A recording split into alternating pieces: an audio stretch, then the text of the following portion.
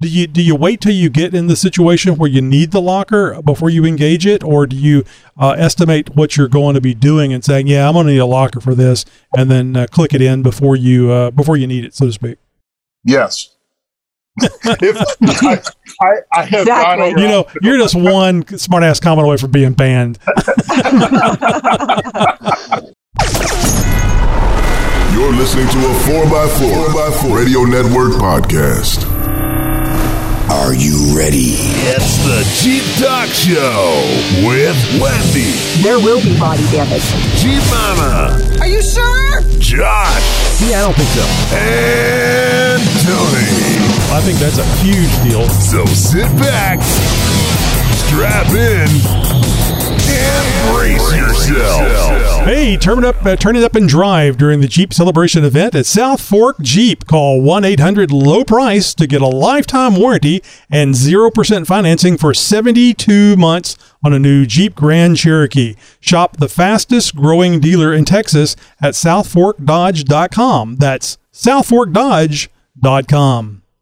Hey, you know, it doesn't matter if you have a Jeep, want a Jeep, never driven anything but Jeeps. This show is for you. Josh, Tammy, Wendy, and myself are here to inform and entertain you while we talk about missing Josh. Yes. Yeah, we are missing Josh. What happened? Where's Josh? MIA, I understand, but he may be joining us later in the show. We'll just have to wait and find out. Cool. Well, howdy, it's Wendy, and in this episode, I discuss rocks and roots. One is a friend, and the other is an evil little sucker. Keep it clean. Keep it clean. Yeah. Hey, I'm Tammy, aka Jeep Mama, and I'm going to share with you a story about the dreaded hair glob. Have you experienced the dreaded hair glob? I hope not. I could just imagine hair globs and roots together. That would just be like a witch's brew or something.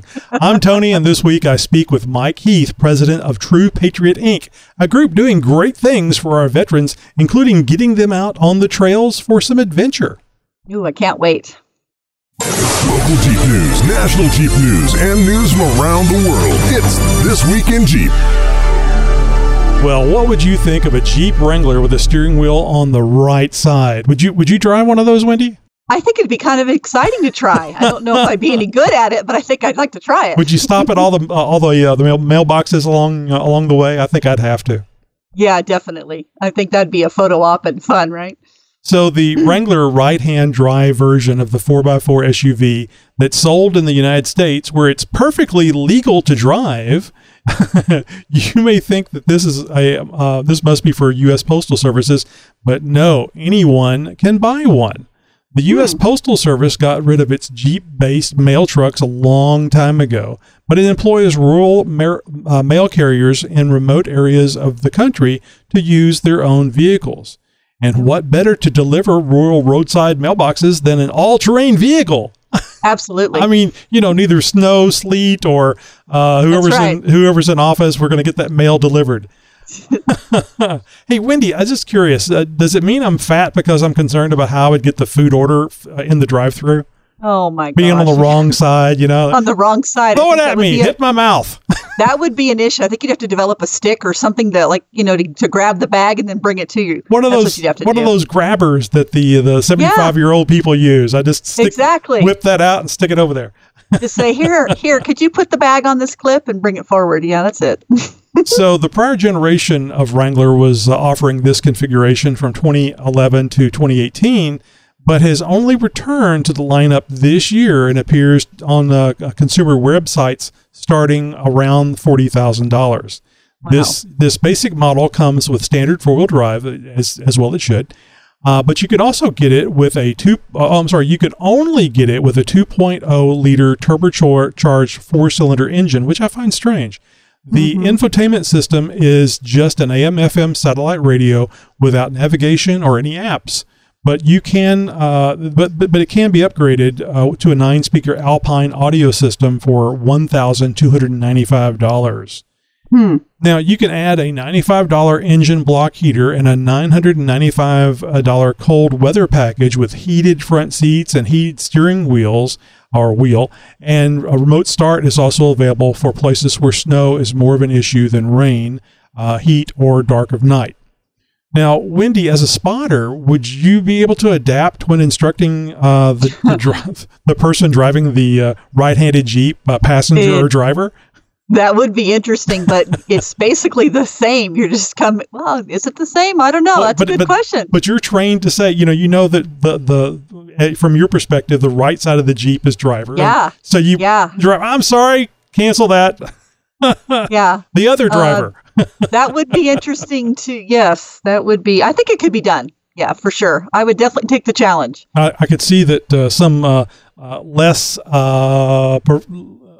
knowledgeable spotters may have a trouble with that. They have to look carefully about where the driver is, especially if, it'd be pretty funny if somebody was to set up a spotter with alternating Jeeps, where the one Jeep coming through is on the left, one Jeep coming through is on the right. So that would be pretty funny.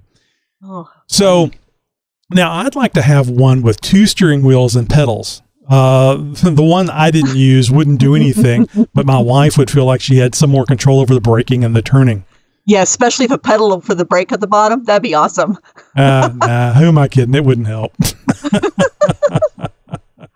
Oh my gosh. All right. So, Wendy, this may be something that you have experienced. And do you know that the first trip that I've taken anywhere from just local, I now have a chip in my windshield on the Gladiator. No, already? Yep, it's not even got that many miles on it. Nope, I think it was under 1,000 when it happened, but it's down really low. I think it's below the windshield wipers. Okay. So this is interesting for all of you Wrangler owners, Gladiator owners that have that nice big flat piece of vertical glass. Jeep may be offering up a sturdier windshield option for Gladiator and Wrangler owners who plan to take their vehicles through rough, debris-filled terrain on a regular basis. Oh, like me. You mean like on the highway any day of the week? I mean, any day of the week. That's rough terrain. What are they talking about? I know. This is like clueless. Now, you may be one of the lucky few Jeep Wrangler Gladiator owners that have never had a rock ruin your otherwise beautiful windshield. But for the 99% rest of us, we all know too well that the flat, mostly vertical windshield is a rock-catching magnet. Now, some of you have replaced your windshields multiple times. I read about you bitching about it on Facebook, I know. And have found out about a tougher, yet I think much more expensive option, the Gorilla Glass. Have you heard of the Gorilla Glass, Wendy? I'm sure you have. I've heard of it, yes. Yeah. So we know Gorilla Glass from like cell phones, because you can get the glass for that, which keeps, especially those people that drop their phones all the time or put the glass too hard on it when they think it's a coaster and break that glass. So the Gorilla Glass is supposed to be tougher. So Mopar Insiders reported dealers will soon be offering buyers the choice to upgrade their front-facing windows to Gorilla Glass. Huh. The report claims that the Gorilla Glass windshield option is $95. Hell, that's the cost of that's the cost of a heater for your engine.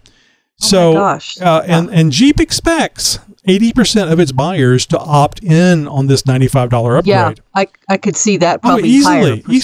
The automaker has not confirmed this as of yet, so don't go over there and start demanding Gorilla Glass windshields, because they haven't really come out with it yet. So, Wendy, I look at this as a no-brainer. I mean, I purchased the $2,000 option for a bigger screen on the Gladiator dash. $95 for a tougher windshield. To me, that's an easy choice. It is no-brainer. I mean, seriously, $95, sign me up right now. Yeah, can I get it now? Yeah. I think having options is great, but if Jeep really does offer this for $95, you have to wonder, why don't they just switch to it as a standard option? Yeah. Well, they should, because they're wasting materials. Just put it in right the first time. I mean, if they expect 80% of people buying into this, it can't be because Gorilla Glass can't keep up with demand. Maybe it is that, we just don't know. But I think they ought to just switch to this. I mean, for $100, sure. So easy. So now I'm personally looking forward to the Star Trek's transparent aluminum windshields. Okay. However, this creates a new question. Would you rather have a crack in the glass or a dent in the aluminum? The crack you can see through. The dent in aluminum can really make you do weird things while you're driving. I think it would. And besides that, I think that the crack would be easier to fix. Much easier.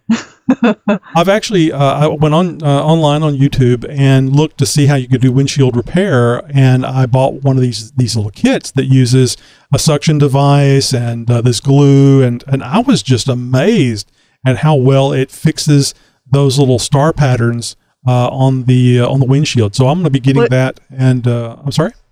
That was a kit you found online? I did a YouTube search and found it, and then they showed this one kit, and I went over to Amazon and got it. It was like $15 for 2 of them. And you stick it, you clean the area, you stick it to the windshield. It has this little device that sticks on there, and you have a syringe that you use. You pour the glue in, or whatever the polymer stuff is, and they put this syringe in there and suck out the air, basically creating a vacuum, which pulls that stuff into the cracks. And then you do a couple other things that it's all really basic and simple. And then you peel everything off and clean it up with a razor blade.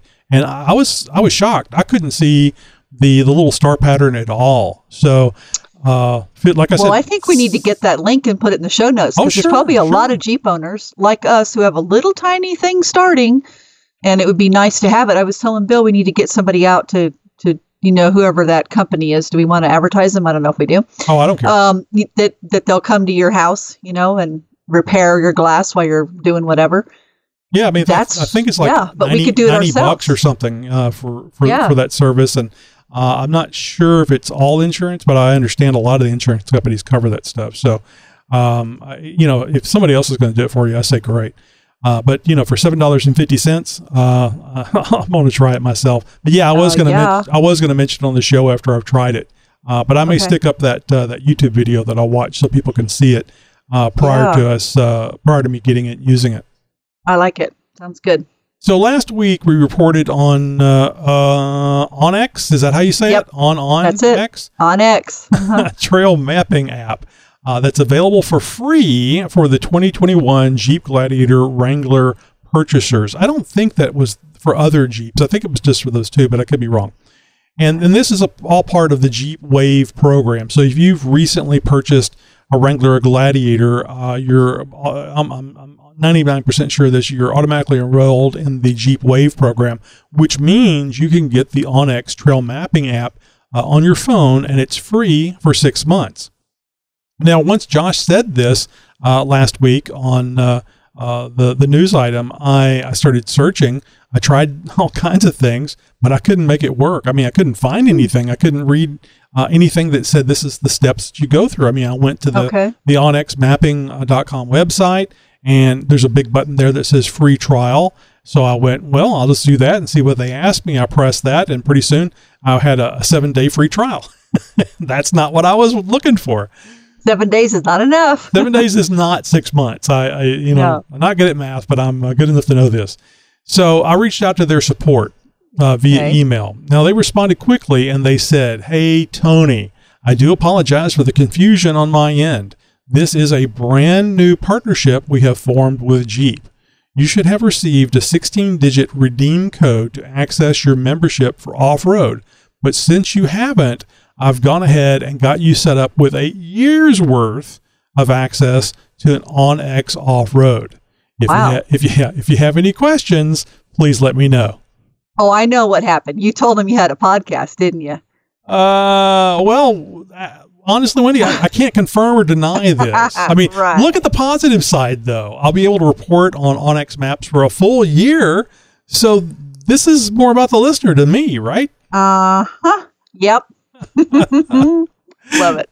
So I asked if I had just missed the 16-digit code in my paperwork from the dealership.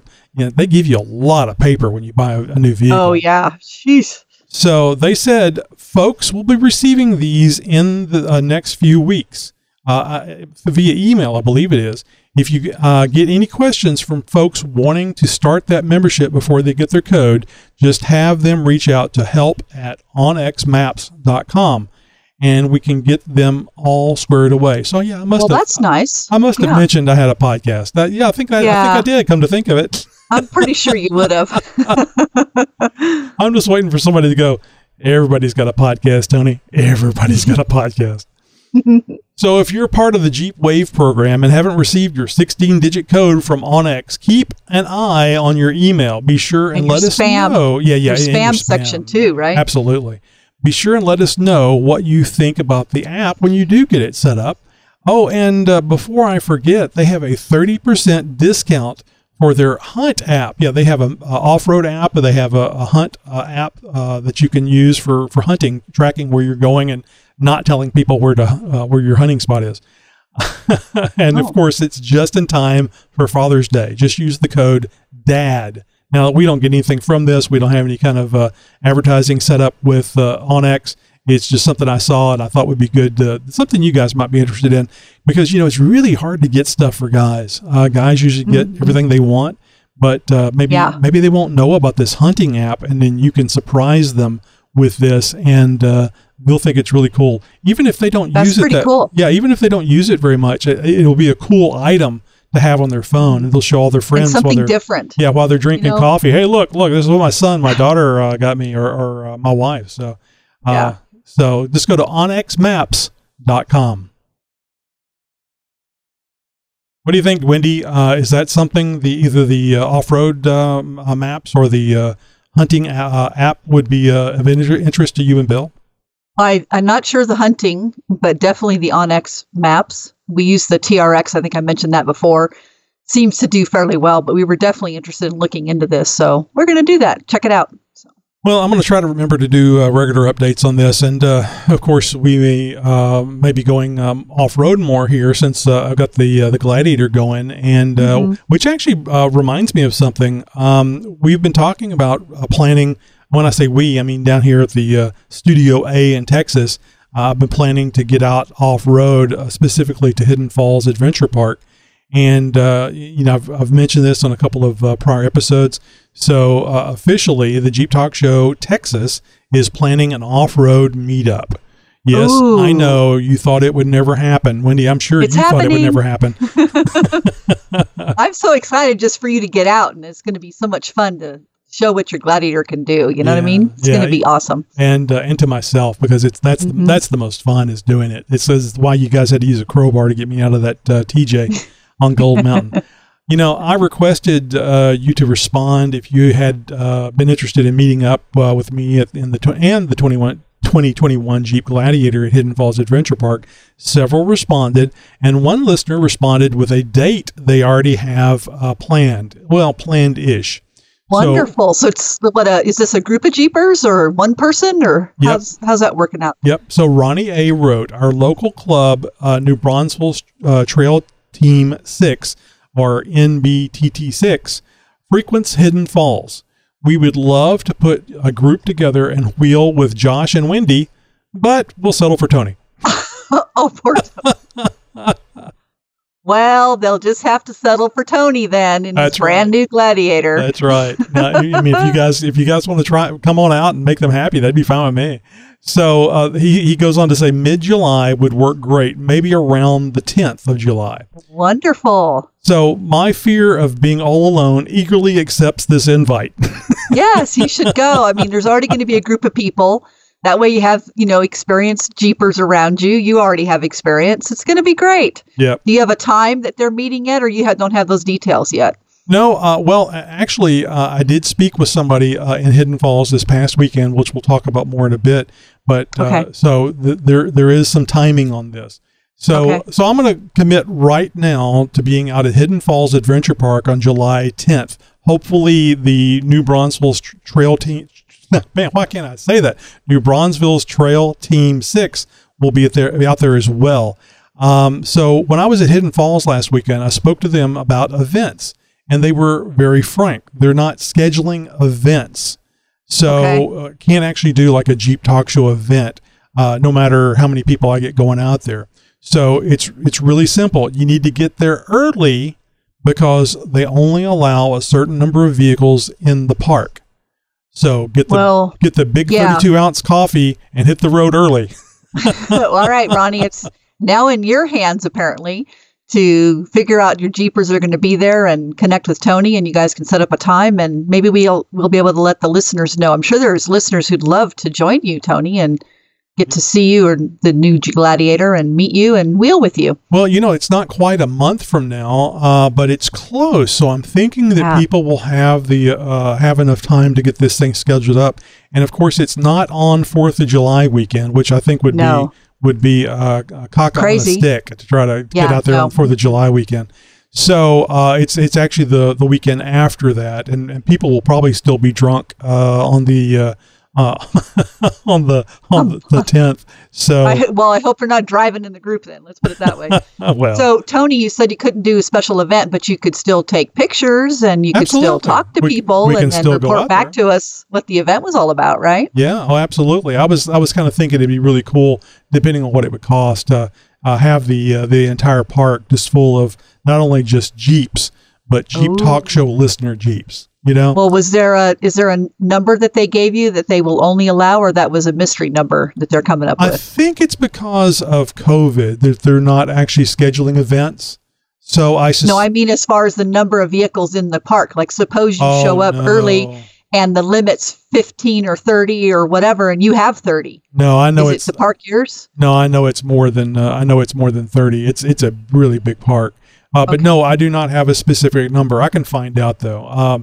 I guess I'm a little shy about anybody showing up. So I'm thinking to myself, if 3 people show up, I would just be tickled. You know what? You've heard of the show? Great. I'm pretty sure the local club's going to have everybody there. So that'll be good. And then we have listeners who are going to be excited to wheel with you. Well, so you guys get there, and maybe you could email us and let us know that you're coming or you're planning to come, and Tony can get sort of a little head count ahead of time. That'd be kind of fun. Yep, it will. So if you've got a news tip or you have any response to any one of our stories, make sure and let us know by phone or email. Just head over to jeeptalkshow.com/contact and find out how to contact us. Hey, coming up later in the show, interview with Mike Heath of True Patriot Inc. They're helping out our veterans by getting them in a Jeep and on the trail. Awesome. Can't wait for that. You're listening to a 4x4 Radio Network podcast. Well, you most certainly are, you lucky bastard. We've got something for everyone at the 4x4radionetwork.com. On the Trail podcast, Trail Chasers, the Center Steer podcast, the 4x4 podcast, lots of great off-road shows, and it's all for free. And it's all on 4x4radionetwork.com. We'll see you there. Did I say the Center Steer podcast? I feel like I skipped over that one. You got to listen You got to listen to the Center Steer podcast. That's a good podcast, as they all are. But John and his group do one episode per month. And you know what, Wendy? I went to work. Actually, went into the office Monday and Tuesday this week, and I've been listening to podcasts again, because I always listen to them in the vehicle when I'm driving back and forth to work. I mean, I've literally not been listening to podcasts for over a year, and I enjoy listening to them. It's just not easy to listen to them when I'm not in the vehicle. No, it's much easier to do it when you're in the vehicle, I think, because you're just driving. Yeah, nothing else to do. I guess like mowing the grass, working out at the gym, or any of those things that it's just horrible doing. Well, how about putting headphones on, avoiding the kids? I mean, they've been home for a whole extra year now, right? So why don't you just listen to one of the... Yeah, well, just listen to one of the podcasts. Okay, Timmy, here's this flag. If everybody gets caught on fire, start waving this flag so I'll notice. What? Where's the noob? Noob! Hey, newbie! Newbie! Noob Nugget. It's time for Newbie Nuggets. Well, when I mention the trails we run on, there is usually a designation that the trail is easy, medium, or difficult. While most difficult trails involve big boulders, medium trails generally consist of medium-sized rocks, ruts, and off-camber stuff, and the easy trails are usually what we refer to as fire roads. Now, they are mostly graded, fairly level, some easy to get over rocks and ruts, but mostly flat roads. Now, first off, I'd like to say rocks are your friends. I know for most newbies, the thought of going over rocks is daunting and usually has a comment like, I don't want to dent my Jeep, or I don't want to get stuck. Well, you'd be right for the big boulders, and you should be set up and armored up before tackling them. But the rocks I'm talking about are found on almost all the roads in our area in Southern California. They may be small or medium size, and most would fit underneath a stock Jeep. The problem comes when you first start driving and you purposely start to avoid them. Well, why not? It's what you know driving on the highways. Now, sure, in your Toyota Corolla or your Prius with a 3 to 4 inch of ground clearance, it'd be a good idea to miss some of them. And on the highway, this is an excellent idea to miss rocks. But on the trails, rocks are your friends. When you put a tire up on a rock, it raises your Jeep up so you'll gain ground clearance. And secondly, rocks are a great source of traction rather than the soft shifting dirt. This is especially true when you're climbing a slight or moderate incline. Spinning tires offer no forward movement. If you use a rock for traction and your tire doesn't spin, you're now moving forward. So rocks provide a lift and clearance, and they're an excellent way to practice learning where you place your tires, front and rear. When I work with a newbie, I ask them to feel their way through going over a rock. Do they know how wide or long their Jeep really is? By aiming for the rock and feeling your way over it, you can tell if your judgment was correct. If both tires run over the rock, you know you're getting the feel of your Jeep. You purposely aimed correctly. This will come in handy when you start tackling larger and more difficult obstacles. So next time you're on a fire road or a dirt road and there's rocks, try driving over them at slow speeds and let your Jeep do what it was meant to do, crawl. Now, the other thing that pops up all the time on our trails is roots. Yes, good old-fashioned tree roots that over time the dirt around them erodes away and the root is left with sometimes as much as a 6 to 8 inch high of the root exposed, running across the road, but rooted very solidly in the ground. Now, I can tell you that driving over these things is pretty much the worst thing I hate. They are usually hidden most of the time on the trail because their color blends into the soil and they're hidden in the shadows of the trees they support. You think the trail is smooth, and bam, you run over a root. Now, some of the roots are angled in a way that when you run over them, they tilt the Jeep and rock it back and forth. I know Bill purposely goes over these at speed just to get to me. I think he hopes I'll approve the next addition to the Jeep, like very expensive but really good shocks with better damping. That's his words, by the way. Uh-huh. Now, most of the roots are smooth from all the tire wear, so as you approach, they look tiny and unintimidating. But some have a shelf or step down on the other side that you can't see until you drop down over them. Most Jeep speeds are slow, and you can usually get the brake applied prior to the rear tires going over them, but sometimes you're simply getting from one obstacle to the next and moving a bit faster, and that's when these evil little monsters show up. Okay, so they're not really evil, but when you're sitting, riding passenger, enjoying nature, and you hit one of these little suckers, roots, and the Jeep rocks violently side to side, you definitely have a few things to say under your breath. Okay, well, roots are not bad. How could they be? They're all part of nature. Well, when you hit one, let me know how you feel then, okay? So watch out for roots, slow down on the trails as they hide in shadows and lurk around the bend when you least expect it. Rocks, on the other hand, are your friends, and you should drive over them anytime you get a chance. So, Tony, have you experienced any of these roots in your neck of the woods? Now, maybe you're going to be. Now I'm thinking, I feel like I have a innate hatred of exposed roots myself, and I don't know exactly why that is, but something's coming to mind about they get really slippery with just a minor amount of moisture on them. They could, and you definitely had them on Gold Mountain when you were here, so you would have experienced them, and that would be really probably dry. What you're thinking. Yeah, it was really dry then. But they're not pleasant, those little things, and I know exactly what you're talking about. The rocks are a little better unless they start rocking, and then it's like, you're not supposed to be doing this, rock. Yeah. Stay still. Well, and also for you in the Gladiator, you have about, 9, you got more inches. I'm trying to think exactly what the length of your Gladiator is. 612 longer than any other Jeep ever made. But what you have to now do for yourself is go over some of these minor rocks and feel, how long did it take me to get to the rear? What are my rears doing? Did I actually go over the same rock that I put my fronts on?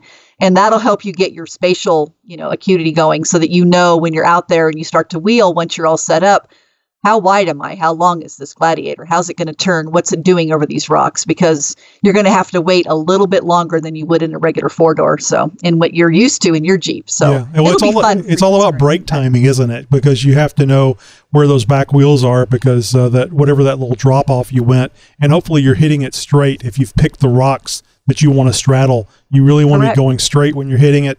And then, exactly what you're saying, timing it. Of course, you can use the rear view mirror to kind of judge that as well. I'm getting close to the point where the front tires went over. Yeah, and I think I use the word feel, and I know people look at me funny, like, what do you mean I'm going to feel my Jeep? I don't understand what you're saying. But it really is a sensation that you have of learning to roll through it. What does it feel like when that front tire is going over this rock, and then waiting for the rear to also clear? Did it do it exactly the same? Was it slightly off? Did you move that front tire even just a slight amount? It changes that direction of the rear. So this will be good for you to have this experience yourself, and then be able to come back and say, hey, I'm learning the length of my Jeep. I got it figured out. So, but those routes, I got to thinking about it. We talk about trails and obstacles and all kinds of things, but first-time drivers out there may not be aware. And if you're in a wooded area, you're more than likely going to have these roots pop up. And they can be violent, not in a truly negative way, but they definitely will shock you. They'll wake anybody up that's in the Jeep if they happen to be sleeping. But I just thought it'd be good to sort of explain that rocks can be very positive and should be used as a sort of a learning tool. And then these roots are, just be careful. Because they're out there. Roots are good if you want to piss off your spouse, I think is what I'm hearing from what you're saying. Yeah, or maybe you don't want someone to ride with you any longer, so you take them over some of these routes and go, oh gee, I'm sorry, that's just the way the trails are. You don't want to come anymore? I'm so sorry. Bubba back there never runs over roots. He'd be a really good person to ride with. Exactly. So cool. Well, reach out and let us know your newbie story, or if you have a topic or suggestion for Newbie Nuggets. I'd love to hear from you. And if you want more information, check out my YouTube channel, Trails411, with more tips, tricks, and techniques. Ooh, red Jeeps are sexy. Yes, that means it's time to talk about the Jeep Talk Show Red Gladiator. Well, we took the Gladiator out to Hidden Falls Adventure Park near Marble Falls, Texas this past weekend. Skinny tires, no lift at all. And how'd you do?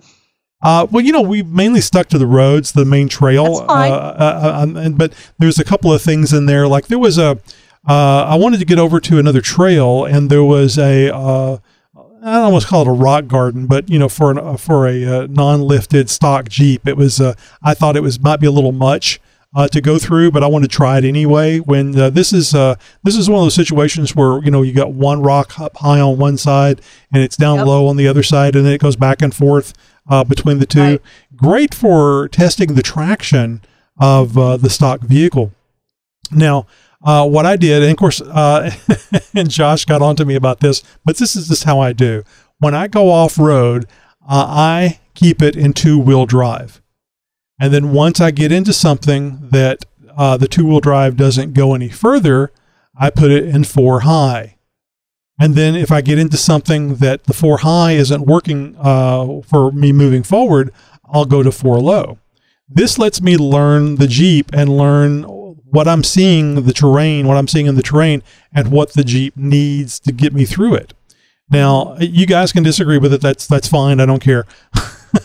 This is what I do. So I remember they got after me one time at off-road park they hollered at me, Tony, do you have it in 4-high? It's like, yeah, put it in 4-low. But I was cruising through everything just fine in 4-high. Sure. We're going through this short rock pile. It was an incline. I forget. I don't think I looked at it, but it was probably 10, 11, maybe 12 degree incline. And with those rocks going back and forth as far as tall, low.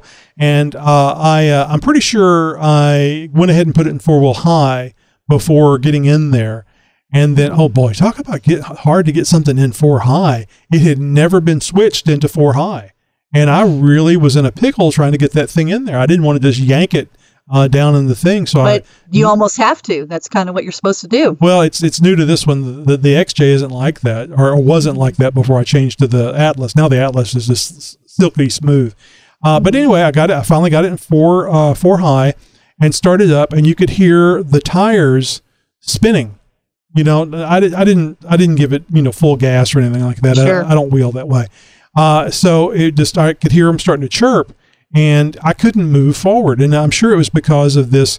The power wasn't going to the wheel that needed the traction because of the offset rocks. So I reached down, can't remember if I put the transmission in neutral or park. I think I did in neutral, and then dropped it down into the 4 low. And I had forgotten all about the traction system that comes with the Jeeps now. And once I got it down in 4 low, I started giving it a little gas, and it started going, and I'd hear the tire kind of make that chirping noise, and then it stopped, and the Jeep was moving. It was so cool. You would hear the tire kind of move a little bit, and then it would stop moving, and the Jeep just kept going. And before you know it, I'm out of that thing. And then I remembered traction control system that automatically comes on when you put it in 4 low. And I looked down there, and sure enough, it was on. So that individual wheel braking was going on while I was when it was losing traction on the wheel that was I guess the one that was that had the most traction on it, but I couldn't move forward otherwise. It was really, really neat to be able to move through that thing. No lockers, just the Jeep brand new stock. I was able to crawl through that. It's amazing when you have a stock Jeep, because we did that test with Don's before he built it all up. There was nothing we couldn't do. I mean, we weren't climbing big boulders, on a Black Diamond, but we were doing Black Diamond trails, and that stock Jeep was fabulous. So you have to be impressed with your Jeep now that can do amazing things stock, with your skinny tires and everything else that you have. Yeah, we've talked about that here as far as a stock Jeep. I've never tried wheeling with a stock Jeep before. Hell, I've only ever had 2. And I'd started modifying the other one long before I did anything off-road. So it was really cool from that standpoint. And I think it gave me a little more, I don't want to say courage, because none of it's scary, other than damaging the vehicle. I think it gave me a little more, I'd also say confidence that the Jeep was going to be able to handle what I was trying to throw at it. And I don't doubt I could have done a lot more with it. However, I did scrape the rock sliders a couple of times, and I did scrape someplace underneath the bottom of the Gladiator. But that's what you get with those long wheelbases. It's badge of honor. It is, as long as there's no leaks. Yes, well, that's true. Yeah, as long as you're not breaking something underneath, you're good. Yeah, and you're 3 hours from home. That's my only concern. Yeah, that's it. Oh my God. But yeah. Well, it sounds like you're going to have fun. I can't wait to hear about this Hidden Falls Adventure Park and pictures to see what you guys are doing, and then just the smile on your face, because you're going to just love it. You're going to be amazed what that Gladiator can do. And this is only the beginning. I mean, this is so freeing to me, because I've had a Jeep for so long. I believe it's very off-road capable with all the things I've done to it. Yep, I just haven't been able to get it off-road. And just the feeling of being able to get in a Jeep, a 4-wheel drive Jeep, and drive to where I want to go and get off-road and have some fun. I think we were out there 4 or 5 hours. Wow. and then get back on the road, go get something to eat, and then drive the rest of the way home. It was a wonderful feeling. And you're not worried about overheating or any problems. It was like, this is fine. We can do this. Exactly. And Wendy, I want to announce it right now. It was so wonderful being able to go off-road. My whole, one of my main goals in getting this Jeep Talk Show Gladiator was getting out and going to more places and meeting more listeners on the trail. And we've talked about it. I want to do it, and I want to do it soon. I want to get out there to Gold Mountain, come and visit you and Bill and Don and maybe Paul. Get the band back together, so to speak. There we go. From the adventure that we took together a couple of years ago now, I believe. And all I need to do is get that 2-inch lift and some 35-inch Nexen Roadian MTX tires on that Gladiator, and get a little time off from work, and I'll be ready to go. But it should be a wonderful trip. It's so easy to drive that Gladiator. It's just so nice on the highway. So, we'll be talking about that. And you out there that might want to join us in the Big Bear Lake, California area, keep listening, because we'd love to have you come out. Well, I know I would. I don't know about Wendy. Wendy, you're okay with company? Absolutely. We'll make it happen. You know what? Once you get your lift and your tires and you're ready to come out, we'll just set a date and put the word out, and we'll put together some good trails for you. Excellent. That sounds great. I'm looking forward to it. I'm really looking forward to getting the wife out there to look and see how beautiful that area is. She's going to love it. Yeah, it's just stunning. I'm sure you're sick of seeing it. You see it all the time. Nope. I'm never sick of it. It's so incredible. Every time we go out, there's another view or something different, or the moonlight shines just right, or the sun, or whatever. It doesn't matter. It's awesome. All right. So all you naysayers that say, "Oh, Tony never goes wheeling. Tony never goes anywhere." He's going to prove you all wrong, I told guys. you I had a good reason, and running hot on the highway is a damn good reason. So that's a damn good reason. So screw you. I'm going to be off road. Oh, well, speaking of great listeners, we got a review, Tony. Can I go ahead and read this? Please. This is awesome. Yes. So Chad Vicky gives us a 5-star review. Woohoo! They say, excellent Jeep podcast. Been listening for about a year now and look forward to hearing your podcast each week. 2 a week wouldn't be a bad thing. Just saying. Oh, yeah. No longer a rat bastard. Yes. I'd love to hear that. Learn something each week from you guys. Ooh, I get a shout out to me and Bill for the off-road training we did a few months ago with them. Wendy's an excellent spotter, and I apply their training every time we go wheeling. Keep up the great work. Well, Chad and Vicky, you guys need to come out for this event when Tony gets here. So they're great to wheel with, by the way, Tony. You would really enjoy meeting them. They're nice people. So thank you, Chad and Vicky. I don't think anybody that you wheel with, it would be a bad person to wheel with, Wendy. No. I don't think you would leave them. You leave them up there in the hills with an unmarked grave, I believe, especially if they're putting trash on the trail. Yeah, no kidding, huh? 2 weeks, 2 shows a week. Yeah. What's that about? I think he's talking about episodes. What about it, Wendy? What do you think about 2 episodes a week? I don't know. Do you think our listeners are ready for that? I think they might be. Well, I mean, we'll have to. Josh isn't here, so we could kind of commit to 2 episodes a week, couldn't we? Because he's the one. He's the one that doesn't want to do that. Doesn't want to do it. Yeah, he's got how many different stories do I have to come up with now? Yeah, 27. So I don't know. We'll have to think about that one. Yeah, maybe the listeners could write in and let us know what they think about that idea too. Yeah, send in messages, send us emails, and tell Josh he needs to get with the program so we could do more than 1 episode a week. I've been for this, been all for this for a long time. Yeah, if it's a good comment, you can make it out to Wendy and Tony, and if it's a bad one, we'll say to Josh. I'll mention really quick. Speaking of good comments, Ronnie A responded in our Facebook Live video. He says we have at least 6. Then this is the guy who was talking about the group going up to Hidden Falls. Your group. So he responded. He's watching us on Facebook Live. He says we have at least 6 scheduled now, and we'll be posting an event on our group page. You definitely will not be alone. We have a couple of newbies coming out too. In other words, I'll be in good company because there'll be more than one newbie out there. Oh, that's wonderful, Ronnie. I'm so glad you're putting that together for him. You guys are going to have a great time. Yep. Why did you become a paid subscriber to the Jeep Talk Show?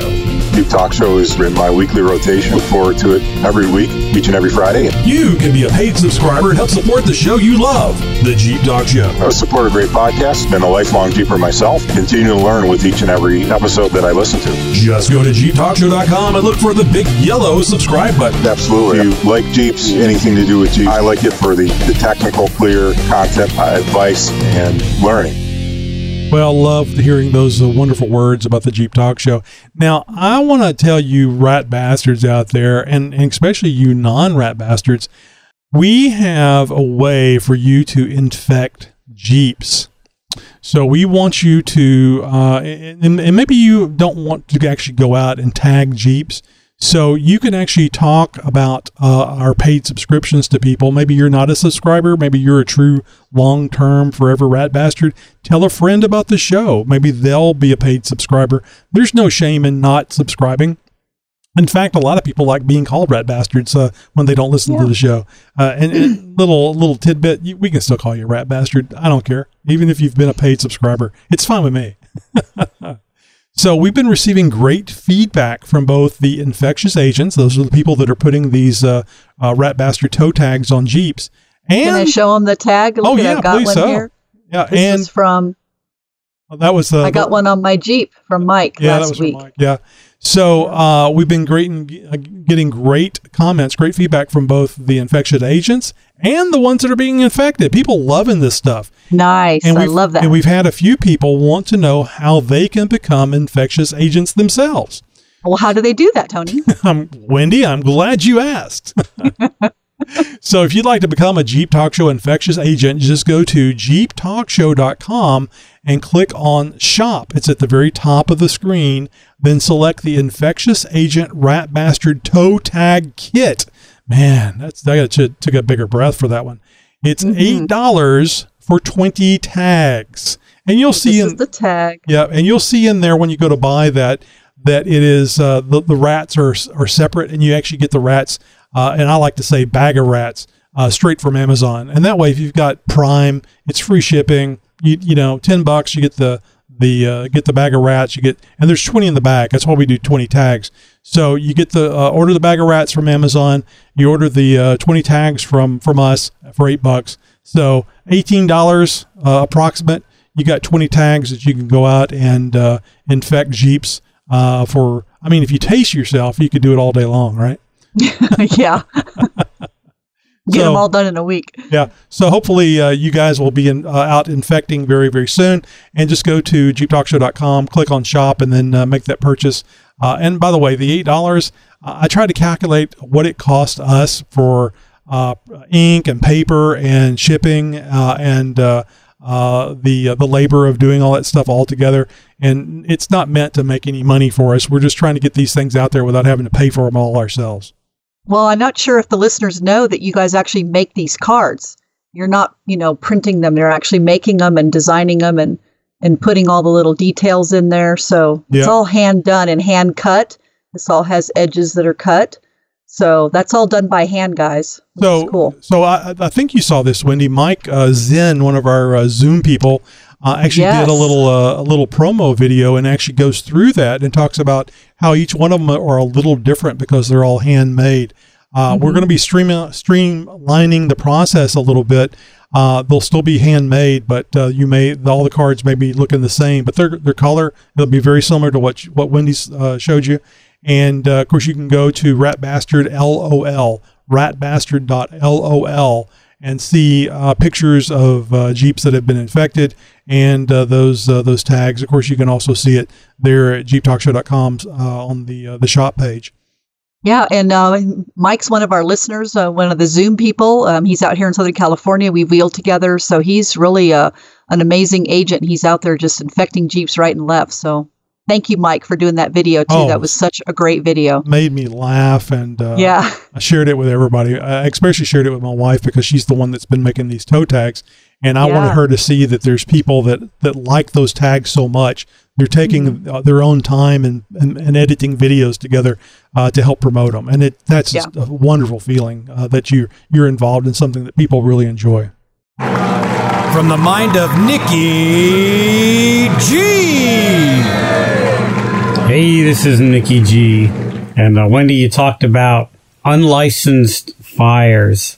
I've never heard of a permit for a fire or an unlicensed fire. Here in North Carolina, you can have a fire as long as you follow like the basic Boy Scout rules of campfire, unless there's a burn restriction. And in very hot, dry months, sometimes they restrict to no burning and you can't have a campfire anyhow. I usually don't have a campfire, mainly because I'm lazy and I'm not allowed to play with matches. But I have a little jet boil stove that I use to just boil water. Most of the times when I'm out on the trails, what I use for food is like ramen noodles and oatmeal. But on rare occasions when I'm with people and they start a fire, I'll throw a can of SpaghettiOs in the fire to heat up. Oh, no. Because Nikki G ain't picky about eating. And one thing I've learned about wheeling with friends is somebody always feeds you. But that's not why I'm calling. Of course not. I'm calling to tell you that my doctor suggested that I do not eat at night. It's very bad for you to eat at night.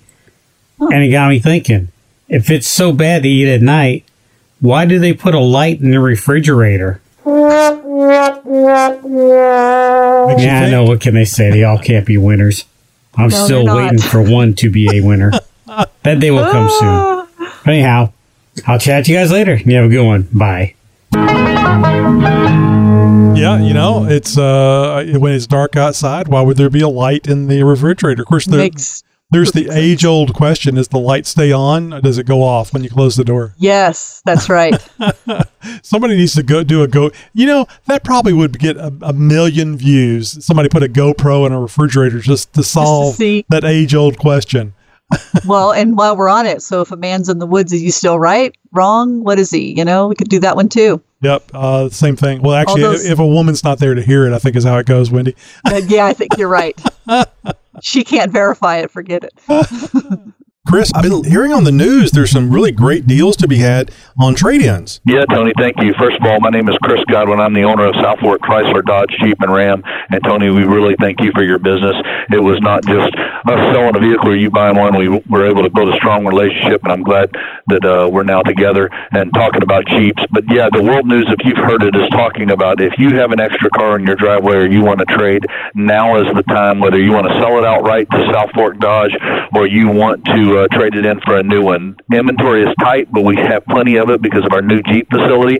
So if you're wanting to buy a new Jeep, Dodge, Ram, any of it, come see me, and I can guarantee you an outstanding value on your vehicle right now. With tight new car markets, that makes used car trade-ins worth. There's no off leases coming to the dealership, so we have to get them from customers, and that means paying top dollar. Man, that's great. I'm enjoying the hell out of my Gladiator, Chris, and I thank you for making it such a wonderful experience. So go over to South Fork Chrysler, Dodge, Jeep, Ram, located in Manville, Texas? Manville, Pearland. Most people say Pearland. It's at 288 and Magnolia Drive, right one exit past 518 in the Pearland Town Center. Call 1-800-LOW-PRICE. Ask for Chris, the owner. I'd be glad to take care of you. It's funny. I'm listening to that promo, and I'm thinking to myself, I'd like to go back over there and just hang out. It's a fun place to go. Well, with Deadpool and Chris, and even Ben, that I hadn't had as much interaction with in person. It's just a fun place to be. I mean, they got Jeeps, they got new Jeeps, and they've got these Jeeps that they've modified with Mopar wheels and aftermarket tires, and it's just fun. You get the new Jeep smell, and the place is so clean and friendly. It's like I don't even go to Best Buy anymore because I had a bad experience at Best Buy because they were trying to sell me insurance on a TV. Oh, no. I don't know what they called it. Extended warranty. Warranty. I just call it insurance. And I had to talk to two people before they'd actually get the damn TV to me and tell them no and hell no. And not just no, but hell no. And I do not go to Best Buy anymore. Screw those people. If they're going to berate me for not giving them free money on that extended warranty, you can go to hell. I'll buy it from Amazon. But I digress. So, which is still Best Buy, but go ahead. I just want to make sure. Yeah, I just want to make sure that that you guys understand that I am not a person that likes to go shopping. It was a fun, good experience at South Fork and Chrysler, Dodge, Jeep, and Ram. And I urge you that even if it's a drive for you, go there. And if it's not a great experience, let me know, because I want to do something about it. There's nothing I can do about it, but I want to do something about it. I'm confident. Try. Yeah, I'm confident that it'll be just fine. Because I'm really picky. Wendy, can you tell I'm picky about stuff? Yeah, just a little bit. You can say that slower, like, oh yeah, I guess I can say. Like, give me some hope. Think about it. No, I haven't noticed that, Tony. Not at all. Yeah, it needs to be the right way, and they really treated me well over there. This is Zach from Z&M Jeeps. This is Lisa Simon from Trim Perfect. Alan Peterson with Painless Performance Wiring. This is Amy from TNA Decal. This is Neil from SFJ4x4.com. This is Randall Spear, Motorsports Manager from Dana Aftermarket. This is Paul Wolf from ENI USA R&M. I'm John Eastmore from Black Forest. This is Nathan Leahy from Mickey Thompson Tires and Wheels. And you're listening to the Jeep Talk Show. And a nice big Jeep wave goes out to all of our friends and fans in the off-road industry. We thank you for your support. From around the world, or from your city, and sometimes just down the street. Howdy, neighbor. It's the Jeep Talk Show interview. Alrighty ho, boys and girls, it's time for another Jeep Talk Show interview, and this week we're going to be talking with Mike. Mike is the president of True Patriot Inc., a small veteran nonprofit based in North Carolina. Their adventure therapy program, Patriot Therapy is taking 18 veterans and 10 vehicles on a Ultimate Colorado adventure from July 7th to July 18th. Their journey includes 11 Mile Canyon, Cinnamon Pass, Imogene Pass, Alpine Loop, Ophir Pass, Central City, St. Mary's, Grand Mesa Trails, Mount Baldy, that's just insulting, Lizard Head Pass, Kelly Flats, Old 100 Gold Mine, Outre, Telleroo, and Great Sand Dunes National Park. Now, we last interviewed Mike on episode 354, New Jeep Frame Falls Apart. We have a great back catalog of episodes. Go back and listen after you finish this episode. Mike, thanks so much for being with us tonight. Thank you for having me. It's a pleasure to be back on. Yeah, always welcome. We love what you do over there. And now let's start a bit. This is something you probably don't want to talk about because it has to do with you. But you've gotten a promotion since the last time you were on. I did. So the last time I was on, I was the Atlantic Division Director. And since that time, I've had the privilege to take the position of president of the organization and continue leading it nationally to reach more and more veterans. How many volunteers do you have? I'm sure the number probably fluctuates, but how many people do you have there in the group? So it does fluctuate on staff, which are the ones that have actual responsibilities that we ask them to fulfill throughout the year. We have 9 staff members and then an additional 10 volunteers at any given time. So I don't know if you've ever tried doing stuff like this the old way, where you got telephones and you have to take meetings, physical meetings where you talk to people in person. But I was just thinking that the social media and just the online presence must make this a little easier to accomplish, because you can actually reach out to more people quickly and have those meetings quickly, like on Zoom or Skype or whatever it is that you use. Well, really, that was one of the strange things that came about for us through COVID is, more of these platforms such as Zoom became more popular. And so we actually we've gravitated to that. And now as we're leading up to different events like our Ultimate Colorado Adventure, we do Zooms to ensure that everybody's on the same page, whereas as before, right, it may have been, okay, you're trying to do a conference call where everybody's on one phone call, or you're trying to coordinate for 10 people who are, in our case, spread out across North Carolina, where there's 5 hours between the people in West North Carolina and the people on the coast of North Carolina, trying to figure out how to get everybody together. So, being able to utilize the Zoom is really a big one that we utilize a lot. It has really made it a lot easier than, say, it may have initially been a couple years ago.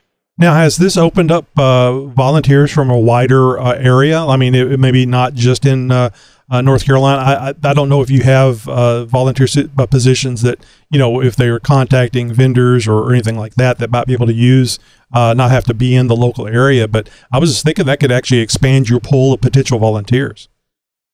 Well, so it absolutely has. And just having volunteers, who want to do some of that behind the scenes work, right? Like contacting sponsors. We've had them in Georgia, in Tennessee, Virginia. Actually, when we're out in Colorado here next month, we're going to be meeting with a veteran and his wife, who they're going to join us for the Colorado portion of the trip in hopes of starting a Colorado chapter. Oh, well, that works out really well. I could see how this whole COVID thing, because it's really forced people to have alternate ways of working and communicating. So a lot of the fear in, I don't know anything about electronics. I don't know nothing about no talking on the camera microphone on my computer. They've had to learn that. They've actually had people either help them step through it or made themselves figure it out. So that's great for you. Now, I don't want to. We're kind of jumping ahead. I'm kind of jumping ahead. But if somebody wanted to be a volunteer of your group, which we'll talk more about here in a second, as far as what your group does. Is there a good way to contact you or your group about volunteering? Yeah, so the best way is through our website. We've spent a good amount of time developing it, and so on the home screen of the website towards the bottom, we have a link for people to volunteer, and then on the volunteer form, they're able to say, I want to be a volunteer. I want to help with admin. I want to help with events, so on and so forth. And then they get a response back either from myself or our vice president, and we start working to plug them in. Excellent. Like I said, I kind of skipped ahead there a bit, but we were talking about the volunteer stuff, so I wanted to get that in there now. We'll mention that again towards the end of the interview, so you guys keep listening. All right, Mike. Now we've spoke before, so I kind of already have an idea what you guys do, but we get new listeners all the time. Let the folks know exactly what True Patriot is all about. I mean, we mentioned a little bit about it in the intro, but I'm sure there's so much more than just taking veterans off and these cool adventures. There really is. So True Patriot is a veteran nonprofit that is designed for all veterans. It doesn't matter what era you served. It doesn't matter if you have a disability, if you've ever deployed. If you are a veteran, or even if you are a Gold Star family member, which a Gold Star, for the listeners who don't know, is a family member who lost, say their husband, wife, dad or mom overseas in combat. We welcome those folks in as well. And what it is the military is a community of itself, and just because one is no longer in the military doesn't mean that they have to stop being a part of that community.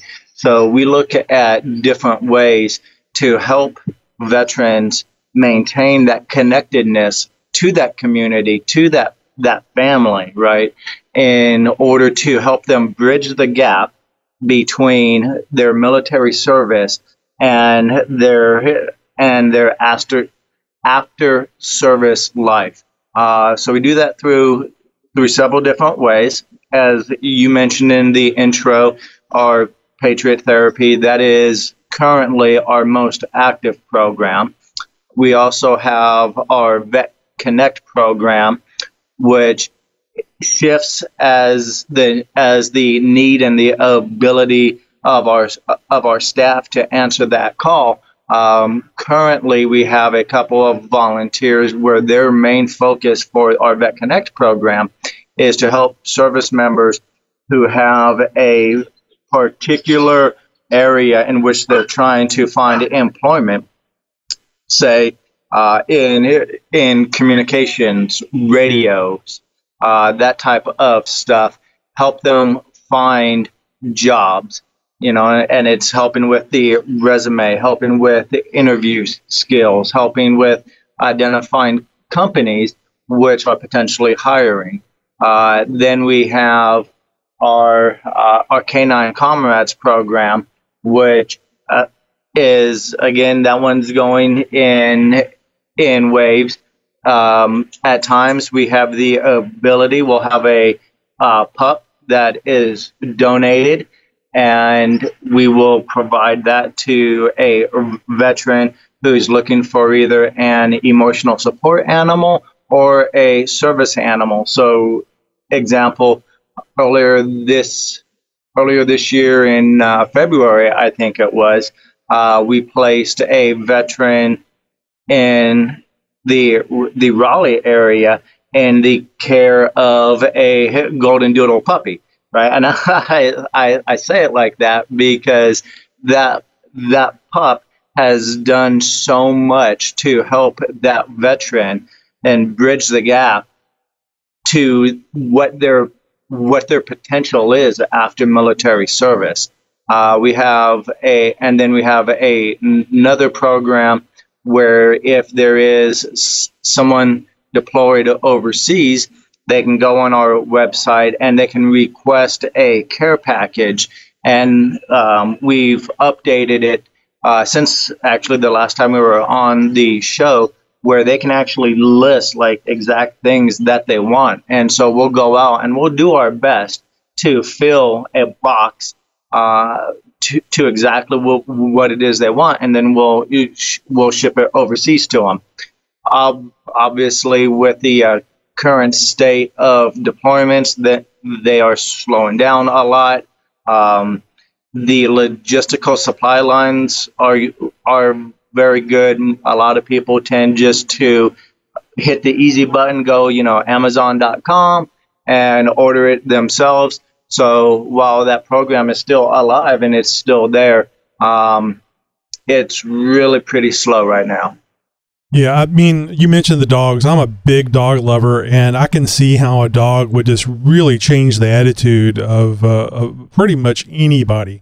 I often say that I think dogs are a little slice of God on earth. They are just so loving and caring and pretty much do anything for a snack. That is so true.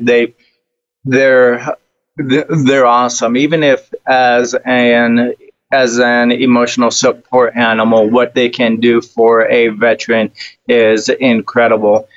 So one of the things where that program has kind of hit a lull is we had a trainer in Southern California where our founders are, who was doing training with us, and that's our Canine Comrades program.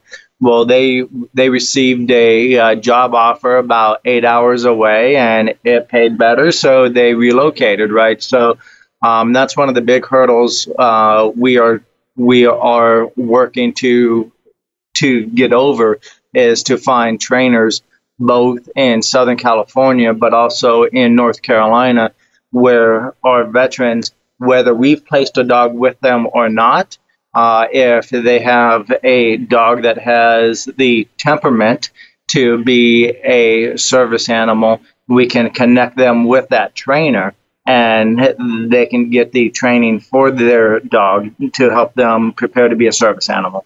Yeah, that's great. And it's great to have a companion, that's going to be there.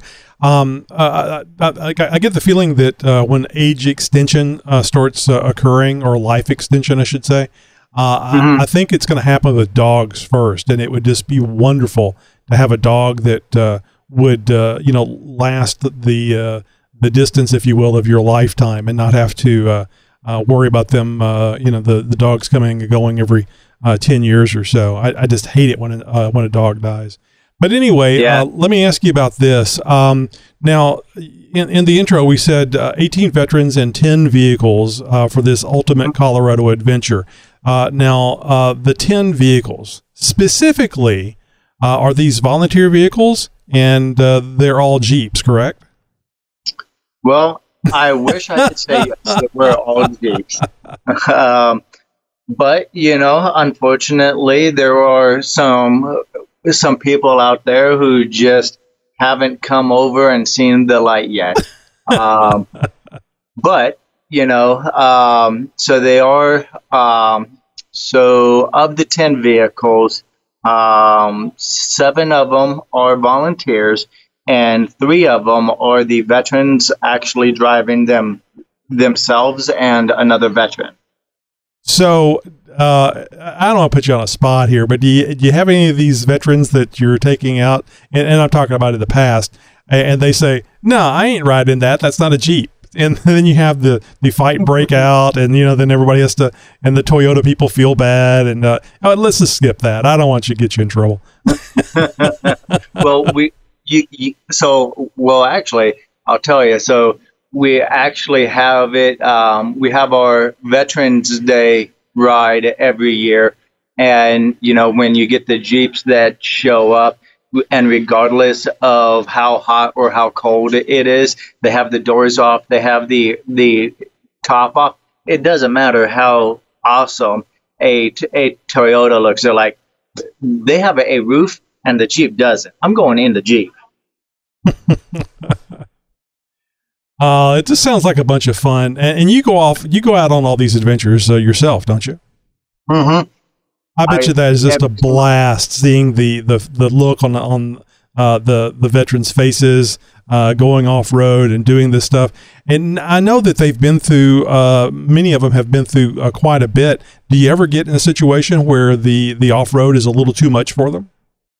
So there are some that towards the end they are emotionally drained, right? Because they've had such a great day after going for so long. This is a good thing.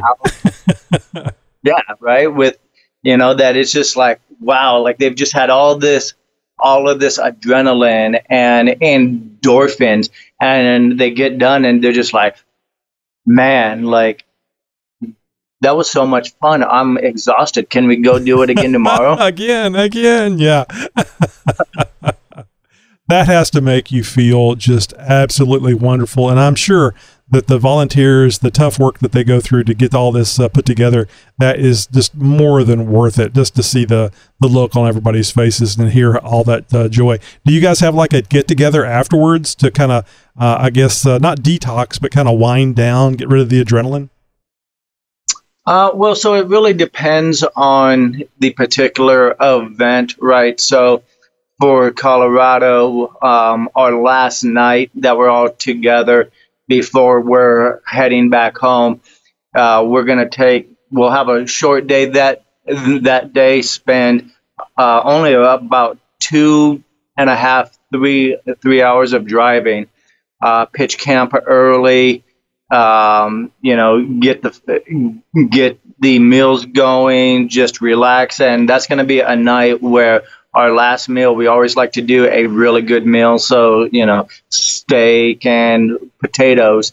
And then they're always blown away. They're like, oh man, like, where'd this come from? How'd you do this? Right.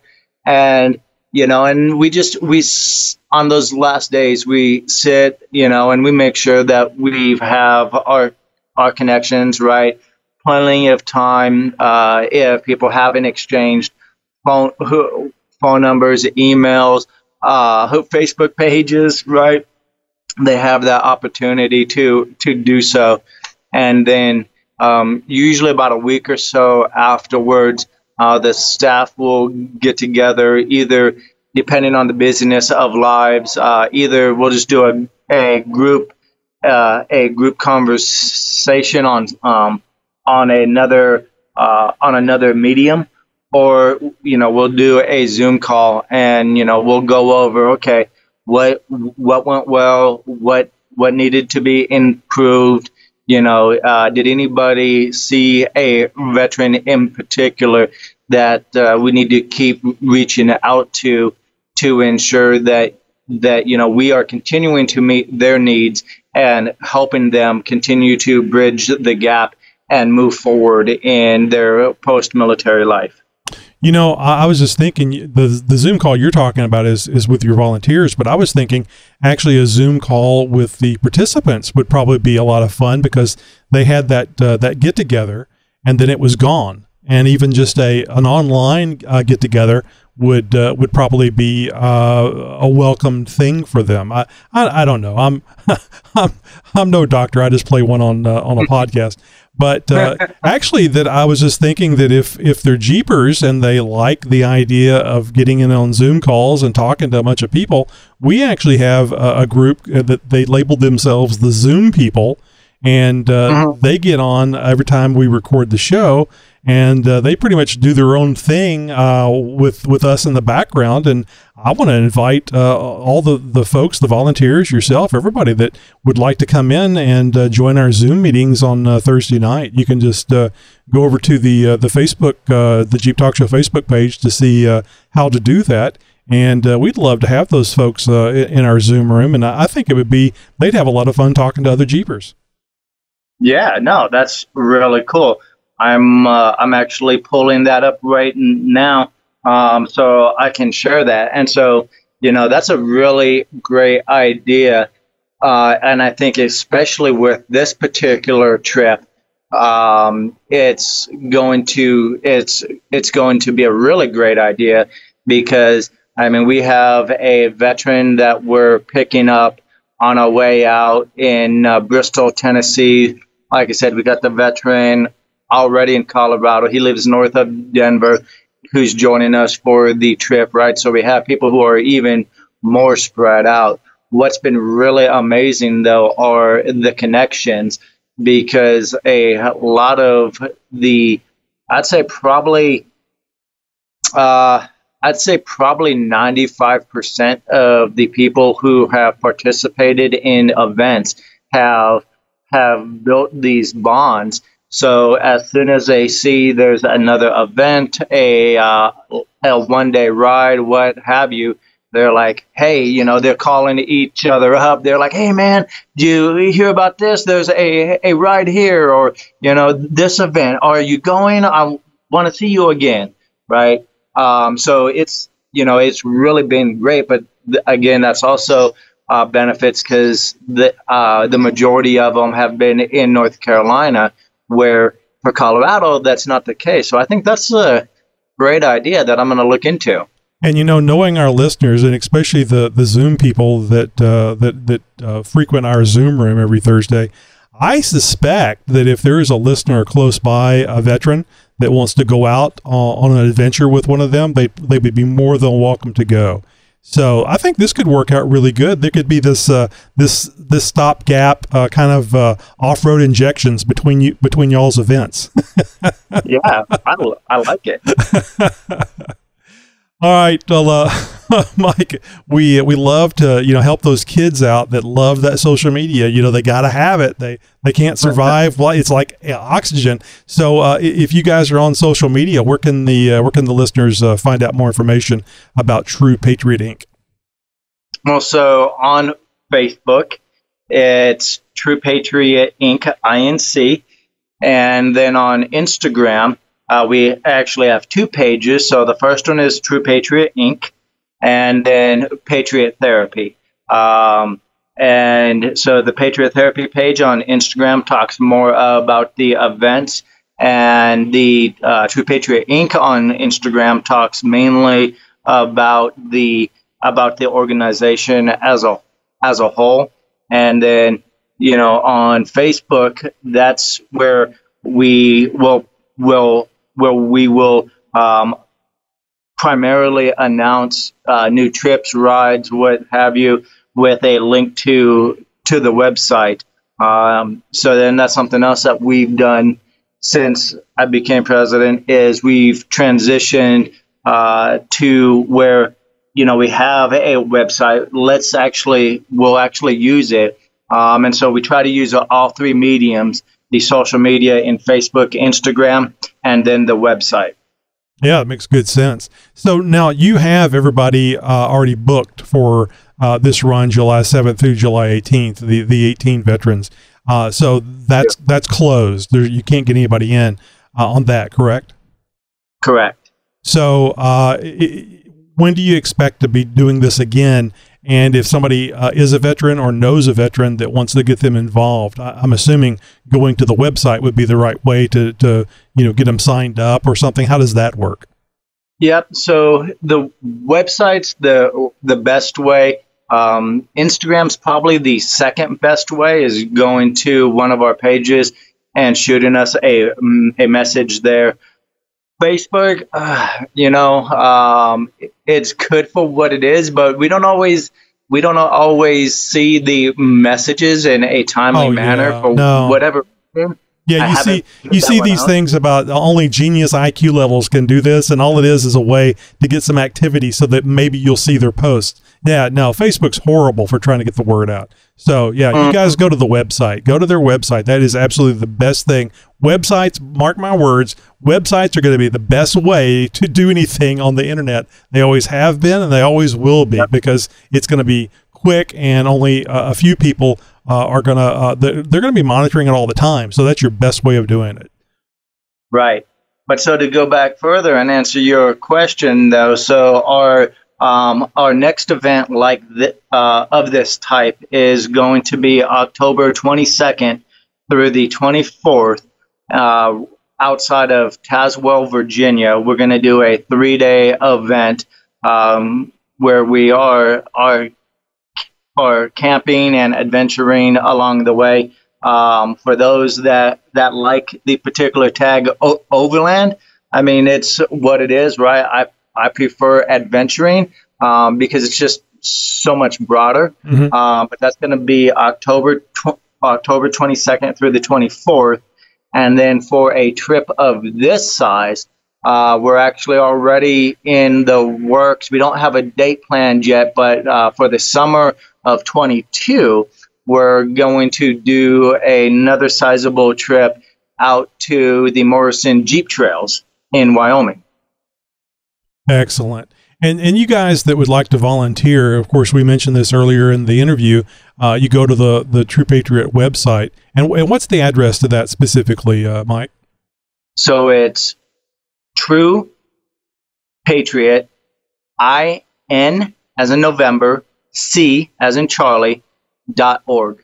Okay. And we'll put that in the show notes, but I wanted to get that out there in case people wanted to jump over there right now. But you go over there, you can be a volunteer, and we need more Jeep volunteers. So these veterans that have already been through so much don't have to ride in a Toyota or, heaven forbid, a Ford. Oh, my God. So, oh my God. The horror. No, but seriously, if you want to volunteer, it doesn't matter what you drive, whatever four-wheel drive vehicle you have. I'm sure the veterans would really appreciate being taken out and having an adventure. So, really would, and and that's one of the things where we've adjusted this, because in years past, you had to have your own vehicle, right? But that left out so many veterans who wanted to get out, who wanted to explore, who wanted the adventure, but they didn't have a four-wheel drive capable vehicle, right? So I got with the staff. I was like, we need to make a change here. And so I pitched it to them, and they're all like, absolutely, let's do it. And whether they are Jeepers or not, they're veterans first. They're people who love their fellow human being, and they just really enjoy being out with other veterans.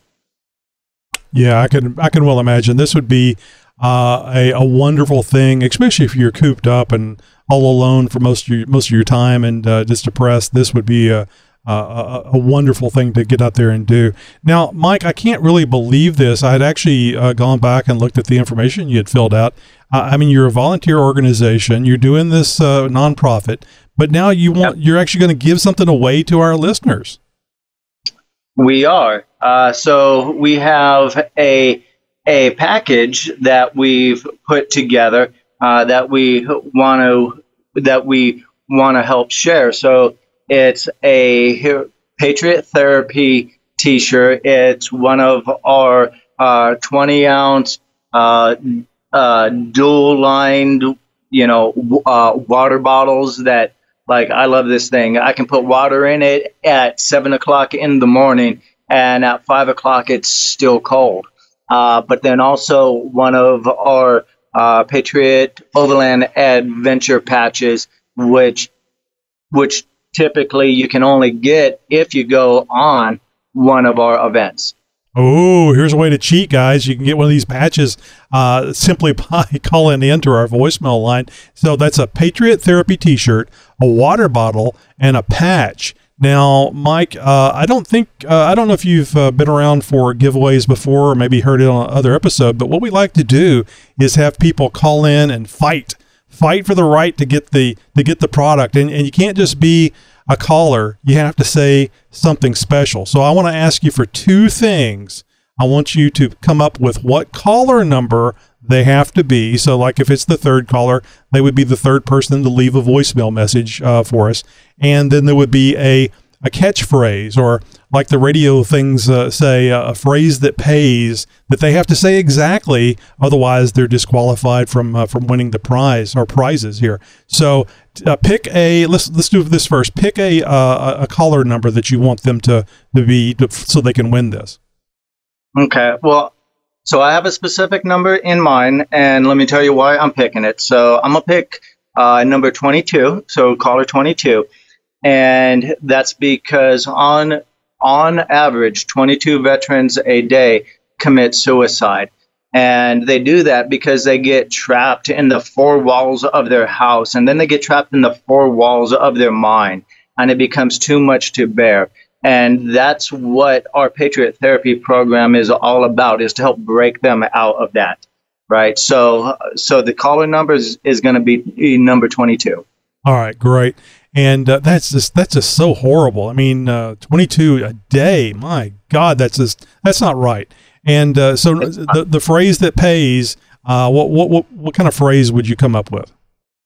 So the phrase that pays is going to be bridging the gap, right? Because that's what we aim to do. We aim to help our men and women who have served our country to bridge the gap successfully between their military life and their post-military life. You must be 18 years of age or older. Your mailing address must be in the continental United States. You may only call in once per giveaway. Any required word or phrase must be said exactly and completely the first time. Your call must include your caller ID. One chance to win per individual per giveaway. All these rules must be followed unless otherwise stated. Failure to follow these rules will disqualify you from being eligible for the giveaway. We will contact you with a text message at the number you called from. Good luck, Jeeper. Well, Mike, this is a sweet deal, and especially so because of, like I said earlier, you guys being a volunteer organization, and you're giving again, and this time you're giving to our listeners. So a Patriot Therapy t-shirt, a water bottle, and a patch, and all you have to do is be the 22nd caller, and you got to say bridging the gap. That's bridging the gap. Write it down, get a tattoo, put it on your hand, whatever you need to do. If you guys were cheating in high school, you can cheat this. You can do that and hold it up and say it while you're on the phone. So it'll be interesting to hear what we get on the voicemails, because we do have some people that don't just say the phrase. They have other interesting things to say, Mike. So that always makes it fun. Well, Mike, I can't thank you enough for the giveaway. I can't thank you enough for being here and telling us all about this. And I really hope it works out where we can get your group meshed in with the Jeep Talk Show, and maybe bridge that gap between y'all's events, and get some of these veterans out more often, and in the various areas around the country, because we're talking to people all over the U.S., so you never know what might happen. No, that would be great. There's a lot of veterans out there that need the support, not only of veterans, but as we call them, of patriots. A patriot for us is anyone who supports the military men and women that have served, right? And there's so many to go around, but then also there's so many other organizations that are doing great things. Hopefully that in seeing something like this grow, someone else might be inspired also to do what they can. Absolutely, and I like that. And I'm so glad that you contacted us about sharing this with us here on the show. And like I said before, always welcome. You got anything you want to talk about, you give us a holler, and we'll get you on. Well, really appreciate it, and look forward to being able to come back after we get back, and we've had some time to to really put it all in perspective and coming back and chatting with you again. Oh, yeah, that'd be great. I'd like to know how it goes. And I was going to ask earlier that I'm hoping that on your social media, you'll have some pictures and stuff either during the event or after the event, and lots of happy faces on Instagram is always a good thing.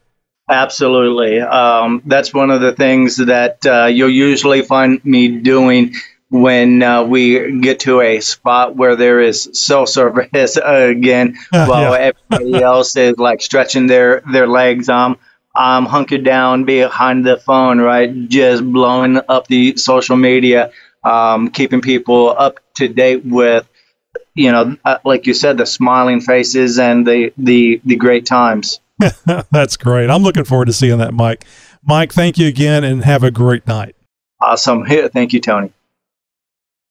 Hey, thanks again to Mike Heath for taking the time to talk about True Patriot Inc. And man, they're just doing some wonderful things for our veterans, getting them out there on the trail. I think that's probably the most showiest one. And Wendy, can't you just imagine the smiles on those folks' faces getting out on the trail like that? It's such a great program. I'm so glad someone's doing that and actually getting these veterans out. It's important. And I think that people love it. Yep. And like we talked about in the interview, you can be part of that, even if you're not directly volunteering with True Patriot Inc. It doesn't keep you from taking a veteran out on an adventure wherever you're located. I urge you to contact Mike over there at True Patriot and see if there's a way that, maybe you've got an event. Maybe you can work it out with your group and you get some of the veterans out there on the trail with you. I mean, it doesn't have to be a specific thing you do. It's just people enjoying people on the trail. Mm-hmm. Hey, do you have an idea for a guest? Do you work in the off-road industry or know someone who does? Or maybe you would like to be a guest on the Jeep Talk Show. You don't have to be part of a company or anything, really. You can just be somebody that has a Jeep and just get on here and talk about it. Maybe you want to bitch about all the trouble it's given you. Lord knows we've all been there. So just go to jeeptalkshow.com/contact right now and share your idea for our next great Jeep guest. And of course, it could be you. Hey, coming up next week, Jason Finley, just your average Jeeper with information to share. Jason has been working in the oil refinery lab for over 8 years, and he finally found his way out. No, I'm just kidding. And he has a few things to tell us about ethanol versus pure gas and what it means to our Jeeps. I think that's going to be an interesting interview, Wendy. That's going to be very interesting. I can't wait for that. Are you living the Jeep life? From mall crawlers to weekend warriors, from daily drivers to weekend wheelers, it's all about the Jeep life, and it's all good. It's time for Jeep Life with Jeep Mama. Tony, Josh, and Wendy, I've been living this RV campground life now for about 1.5 years. I truly, truly enjoy this life. It's so anxiety-free, stress-free. I love it. And we can pick up and go whenever we want. We can just take our house and go, which we've done in the past when we did our off-road adventures. And it's nice not to have the stress of homeowner life anymore. And Neil and I aren't the only ones who choose this sort of life. There are thousands, hundreds of thousands who do. We are not homeless, as our home is our camper. And some, their vans, Jeeps, or cars are their homes. In our campground, there are about 20 to 25 permanent campers who have been there almost as long as we have. Here in the San Luis Valley, Xcel Energy, the big energy conglomerate, is redoing the electrical grid system, and it's a long overdue maintenance to the grid. They have contracted with a company out of Texas. The original job was to last 4 years, and now it looks like 8. So that's a long commute for some of these guys. So most of them are all RV living. So the campground is our home, not just a place to come on the weekends for a getaway. For the most part, in the winter months here in Colorado, it's just us permanent folks, which we all pretty much stay to ourselves, and we all have an unwritten routine of respect and courtesy. But with the influx of tourists, there are a lot of in-and-out campers. With that comes campground etiquette. Honestly, to me, this etiquette is plain common sense. But I have found out this past 1.5 years, there are a lot of people in this country that don't have any common sense. So here are my top 5 campground life etiquette tips. And I bet you every listener here on the Jeep Talk Show podcast doesn't even need to hear this because it's just plain common sense and courtesy. And for the most part, Jeepers and off-roaders I have met all over this country seem to have what is to be a rare trait nowadays. Number 1. This is the number 1 complaint of campgrounds across the country, but honestly, I have to say, this isn't an issue where I live. Usually after 10 p.m., it's time to use our indoor voices. You can still hang out by the campfire, but you should keep that rabble-rousing to before 10 p.m. And also those loud, yelling children should be sleeping by now. Hey, and don't forget to disengage your car alarms. However, if you are primitive camping, I would keep the alarm engaged because if you hear a bear or other creatures rummaging your campsite, you can just click that remote key to scare the animals away. Number 2, respect others' space. Use the public pathways or roadways to walk around the campground. Don't take shortcuts. The space around my camper is my yard, and you need to teach your kids this as well. Number 3, share the Wi-Fi. This is such a pet peeve of mine, and which is why I have a hard time being live on the Jeep Talk Show podcast. When I get home from work and I just want to check my emails or Facebook, I can't because everybody's on the Wi-Fi. During the summer, it's really bad. And I know a lot of campers who are streaming videos and kids are playing video games. Hello, you are camping in the wilderness. Why are you on your electronics? Number 4, leave your campsite better than when you arrived. You would not believe some folks. The stuff they leave behind, it's disgusting. One guy left his black waste hose behind. Now, if you're an RVer, the black waste hose is hooked to your waste tank. Your waste tank is hooked to your toilet. So, you know what's in that black waste hose. It was in the winter, and this guy left his black waste hose, and it was frozen. There was stuff in the waste hose that was frozen, and he left it sitting in the spot next to us. It was absolutely disgusting. It was full of nastiness. Gross. Number 5. Now, this one is my biggest pet peeve, bathroom etiquette. And I believe the biggest offenders are women. Well, I feel they are. Not that I spend a lot of time in the men's bathrooms and showers, but I do ask Neil if he experiences the same as me, and he doesn't.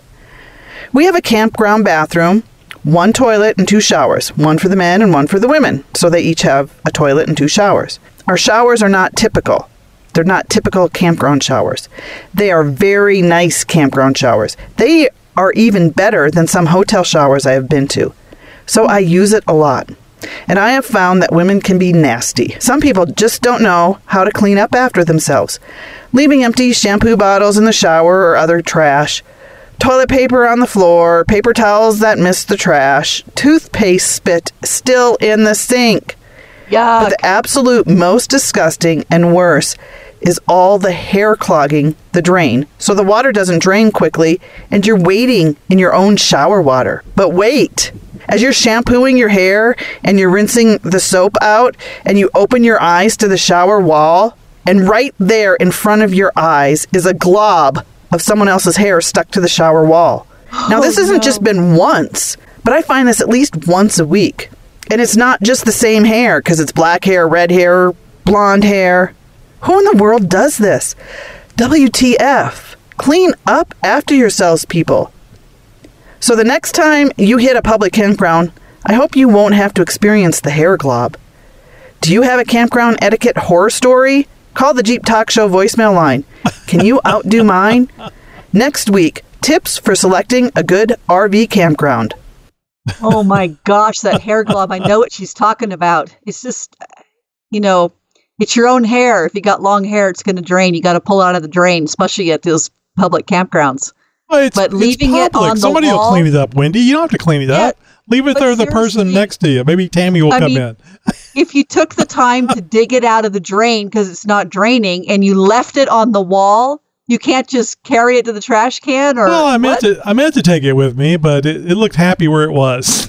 Listen, Tammy, I'm with you, girl. Those are the best 5 etiquettes I love of campground life, and people need to adhere to those. Oh my gosh, I'm sorry, girl. There's bald men out there going, oh man, I wish I had a lot of hair I could pull out of the drain and stick it to the wall. No, but you know what? She's serious about the women. I think we're the worst. Not her and I, of course, but other women. That's interesting because they're all all the ones that I've experienced are like you, Wendy. They just say, why in the world would you just not do the extra thing and take care of that? It must be the upbringing, or it's just I'm here to relax, not here to clean up. Mentality. I'm also curious too if maybe this influx of campers are new people just trying to get out. They've been locked up for a year. They want to get out and they don't have any experience. There was no mentor around to help them. So I think this is great that she's sharing this. But like she said, the Jeepers probably don't need to hear it, but we do need to tell other people to help them understand the proper etiquette in a campground. Well, stay tuned next week for Tammy's most recent Bitch Fest. Yeah. Oh, Tammy, that was great. Thanks for sharing that. So how does Tammy's Jeep life compare with yours? We're always looking for Jeep stories. So contact us and let us know what your Jeep life is like. Just go to jeeptalkshow.com/contact to find out how. You must have needed this every day. It's the Jeep Talk Show's must-have stuff pick of the week for your Jeep. All right, so this is part of what Josh was talking about last week in his Tech Talk segment, LED lighting for your Gladiator. So these they're really, really neat. I'm trying to keep myself from buying some of these. I am planning on replacing the rear bumper eventually, so that's about the only reason why I haven't bought these. So these are the Oracle Lighting rear bumper LED reverse lights for a Jeep Gladiator JT. They're $149. These are direct replacement lamps using the existing hardware. Taps into the existing reverse light source without error code. Of course, error codes are very common now with all these computerized things that we have on the brand new Jeeps. So it's an integrated rear reflector for OEM appearance. 15 times high-powered LEDs in each of these pods, one for each side, for a total of 30 with 1,500 lumen output. That's the raw output. Clear PMMA lenses, cast aluminum housing with powder coat finish. Optic focused beam pattern for an extended field of view. That's really important too, because you're trying to look behind you, not at the UFO that's been tracking you that's at 15,000 feet. And that's kind of the bad thing about LEDs. Most of the time, they're not really focused in any one direction. They just kind of go everywhere in a general whatever area they're facing. It's great if you want to see the signs on the highway that are 30 feet up, because it lights them up really good for the headlights. Anyway, this is really cool. LED reverse lights for your Jeep Gladiator from Oracle, $149.95. And of course, you can find out more information about this on the JeepTalkShow.com website. Just look at the show notes for this episode.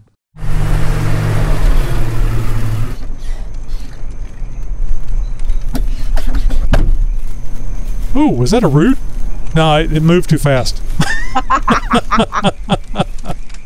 Oh, dear. All right, guys. So we're going to be doing a little around the campfire side chat tonight. We got lots of good people. The ones that we normally see here. I think we've got a new person with us.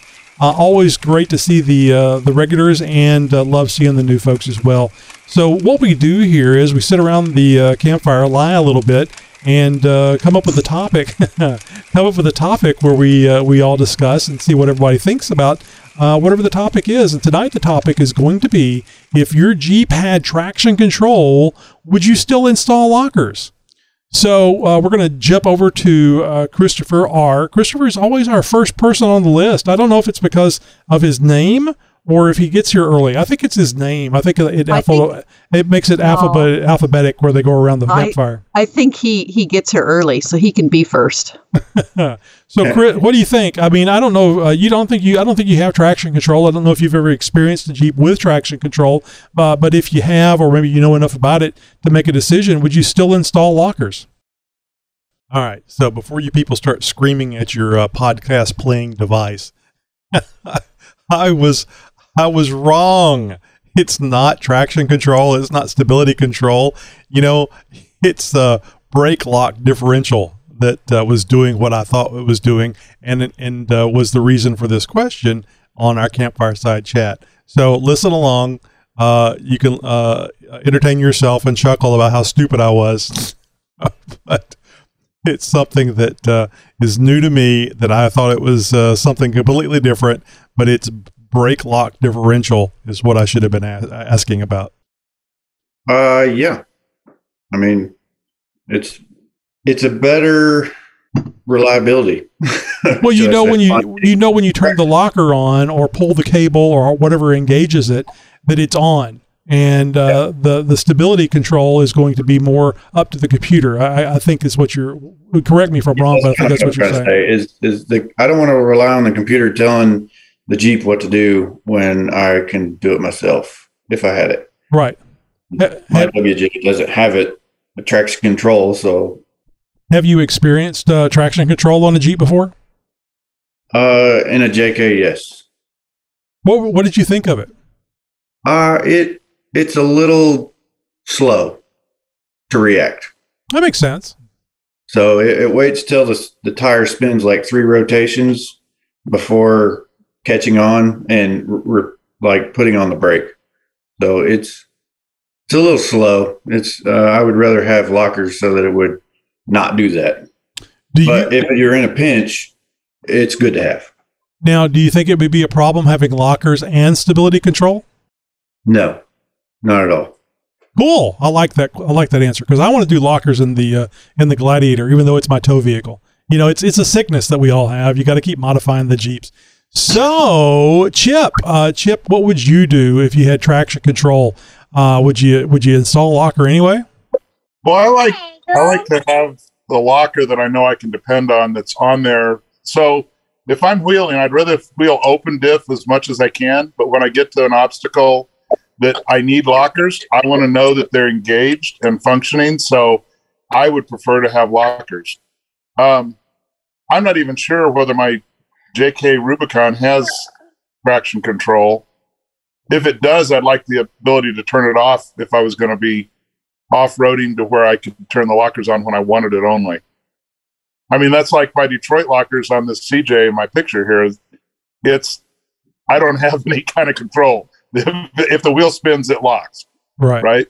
Lunchbox lockers. But I'd rather be in control. I don't want to depend on the computer. Yeah, I think I was calling it stability control, but I have it written down here as traction control. So I'll make that correction. Somebody's screaming at their phone. It's traction control, dumbass. So anyway, I like that ability of being able to control your own destiny, so to speak, and make those decisions. Do you wait till you get in the situation where you need the locker before you engage it, or do you estimate what you're going to be doing and saying, yeah, I'm going to need a locker for this, and then click it in before you need it, so to speak? Yes. I have gone over. You're just one smart ass comment away from being banned. Well, Travis isn't here tonight, so I thought I'd fill in. Yeah, no, that's right. Good point.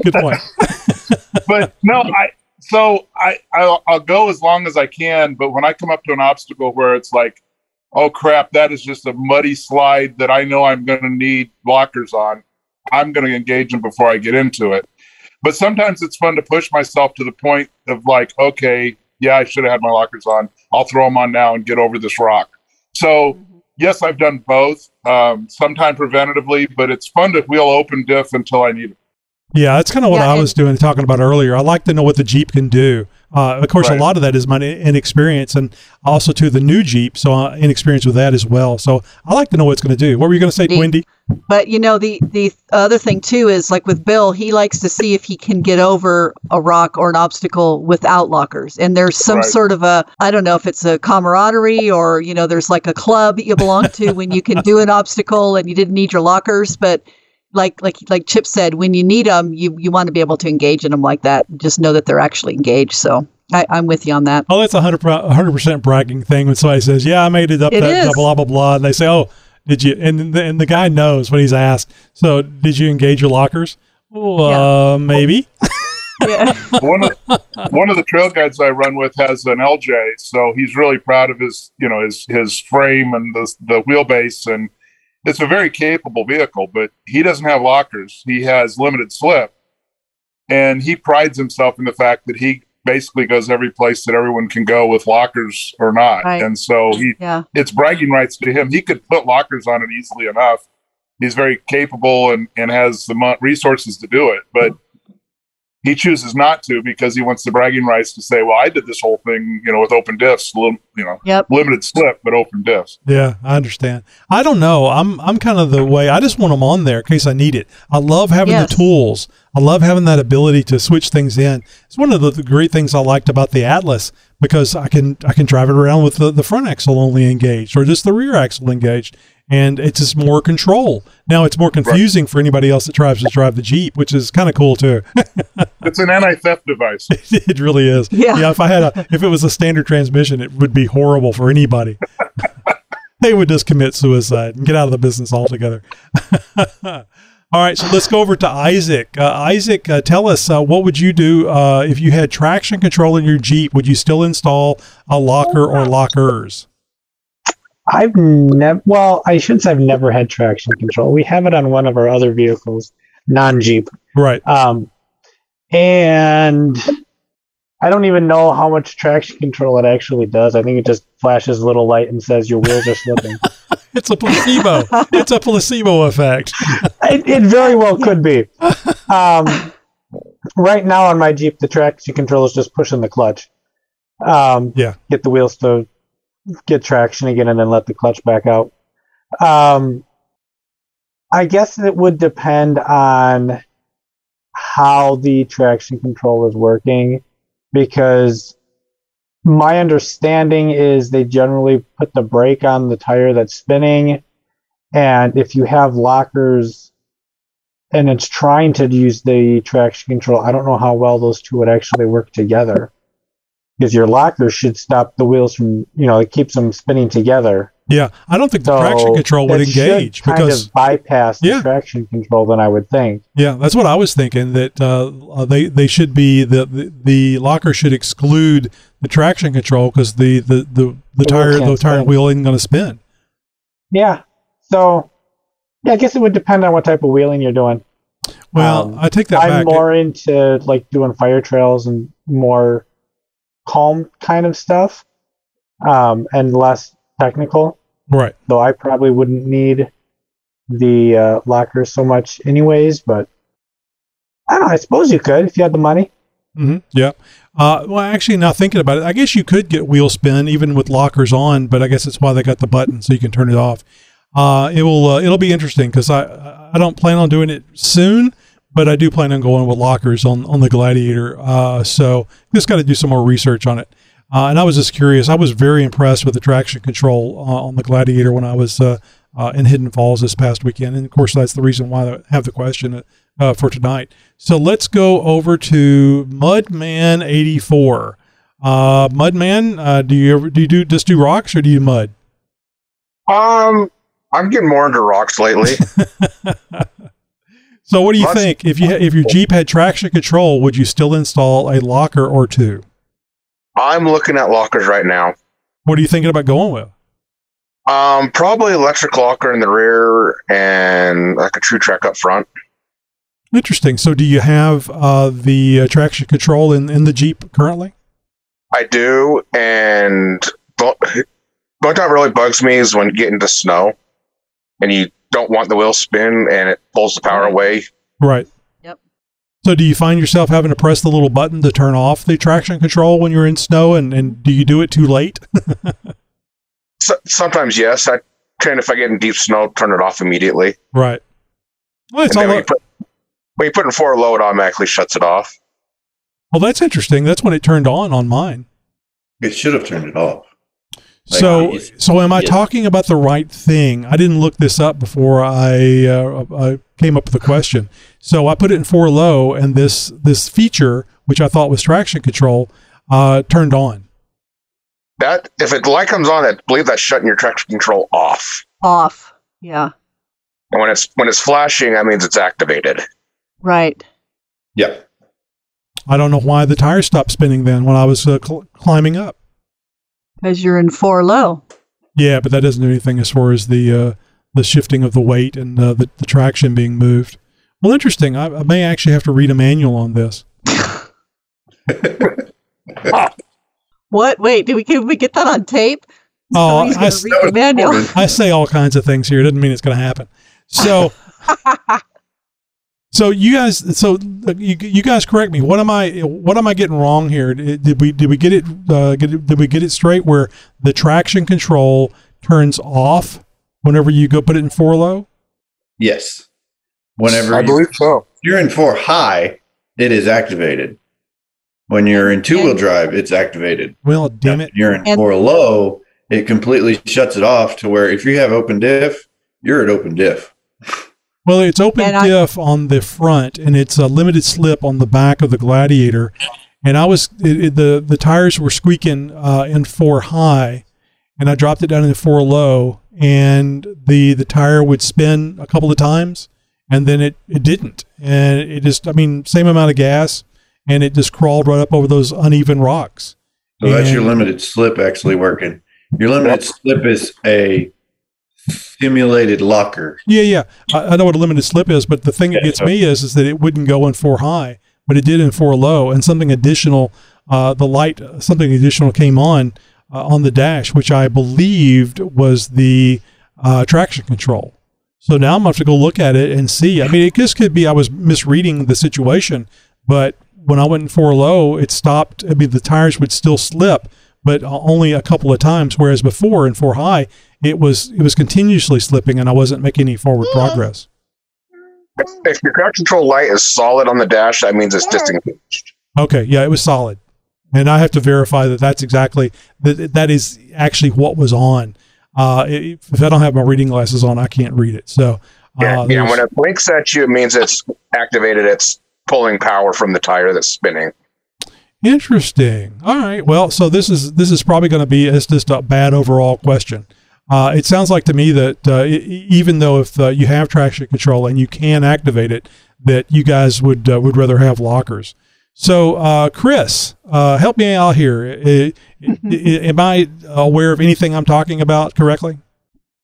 Chris is out checking his Jeep to see what happens when he puts it in 4 low. Yeah, he probably is. See what the symbol is. Well, let's go over to Mike Zen out there in California. My question for you, Mike, is if I come out there to visit Big Bear Lake, are you going to be able to come out and join us? Oh, absolutely. Let me know, and I'll be right there. Yep. I do not want my Jeep tagged with a rat bastard toe tag. Oh, I'm just going to tell you now. You cannot. Oh, you're not going to get one. You're the host. You're not going to get one. Okay, yeah, exactly. So, Mike, I know that the whole Jeep thing is new to you. Do you have traction control on your JK? Yes. And how does it work? Because I think that's probably the better question I should be asking, since I have no idea. Well, the traction control is basically when your tire is not getting enough traction, it's just slipping. It just it evens everything out so that you don't actually run off the road. So, if you're in rain and then you actually start skidding, then that traction control will start to function and keep you in the road. It has nothing to do with off-road then. This is something that has nothing to do with off-roading. When you're in two-wheel drive or anything else.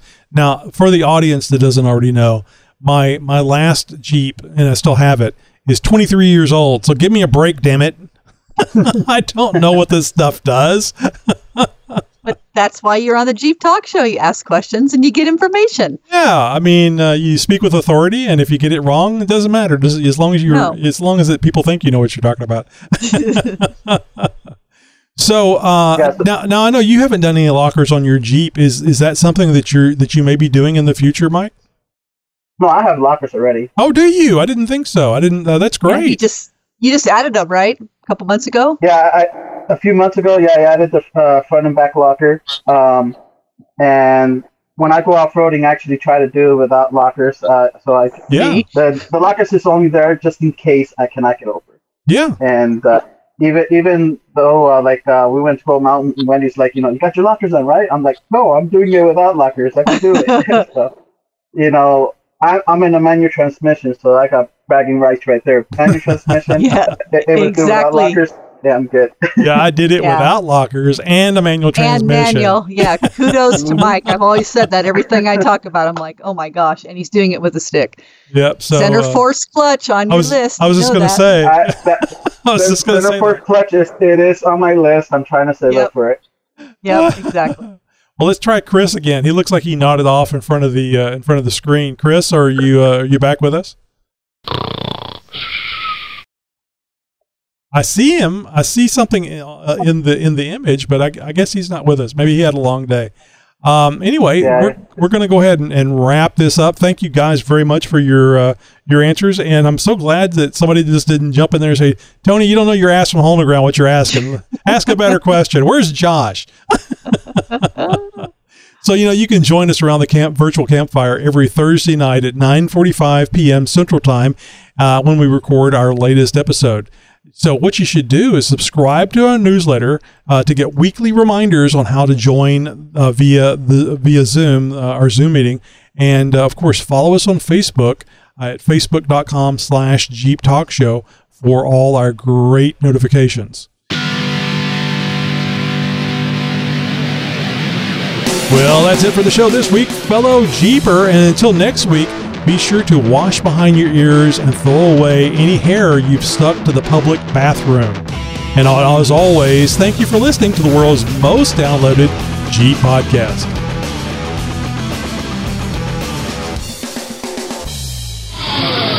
Podcasting since 2010.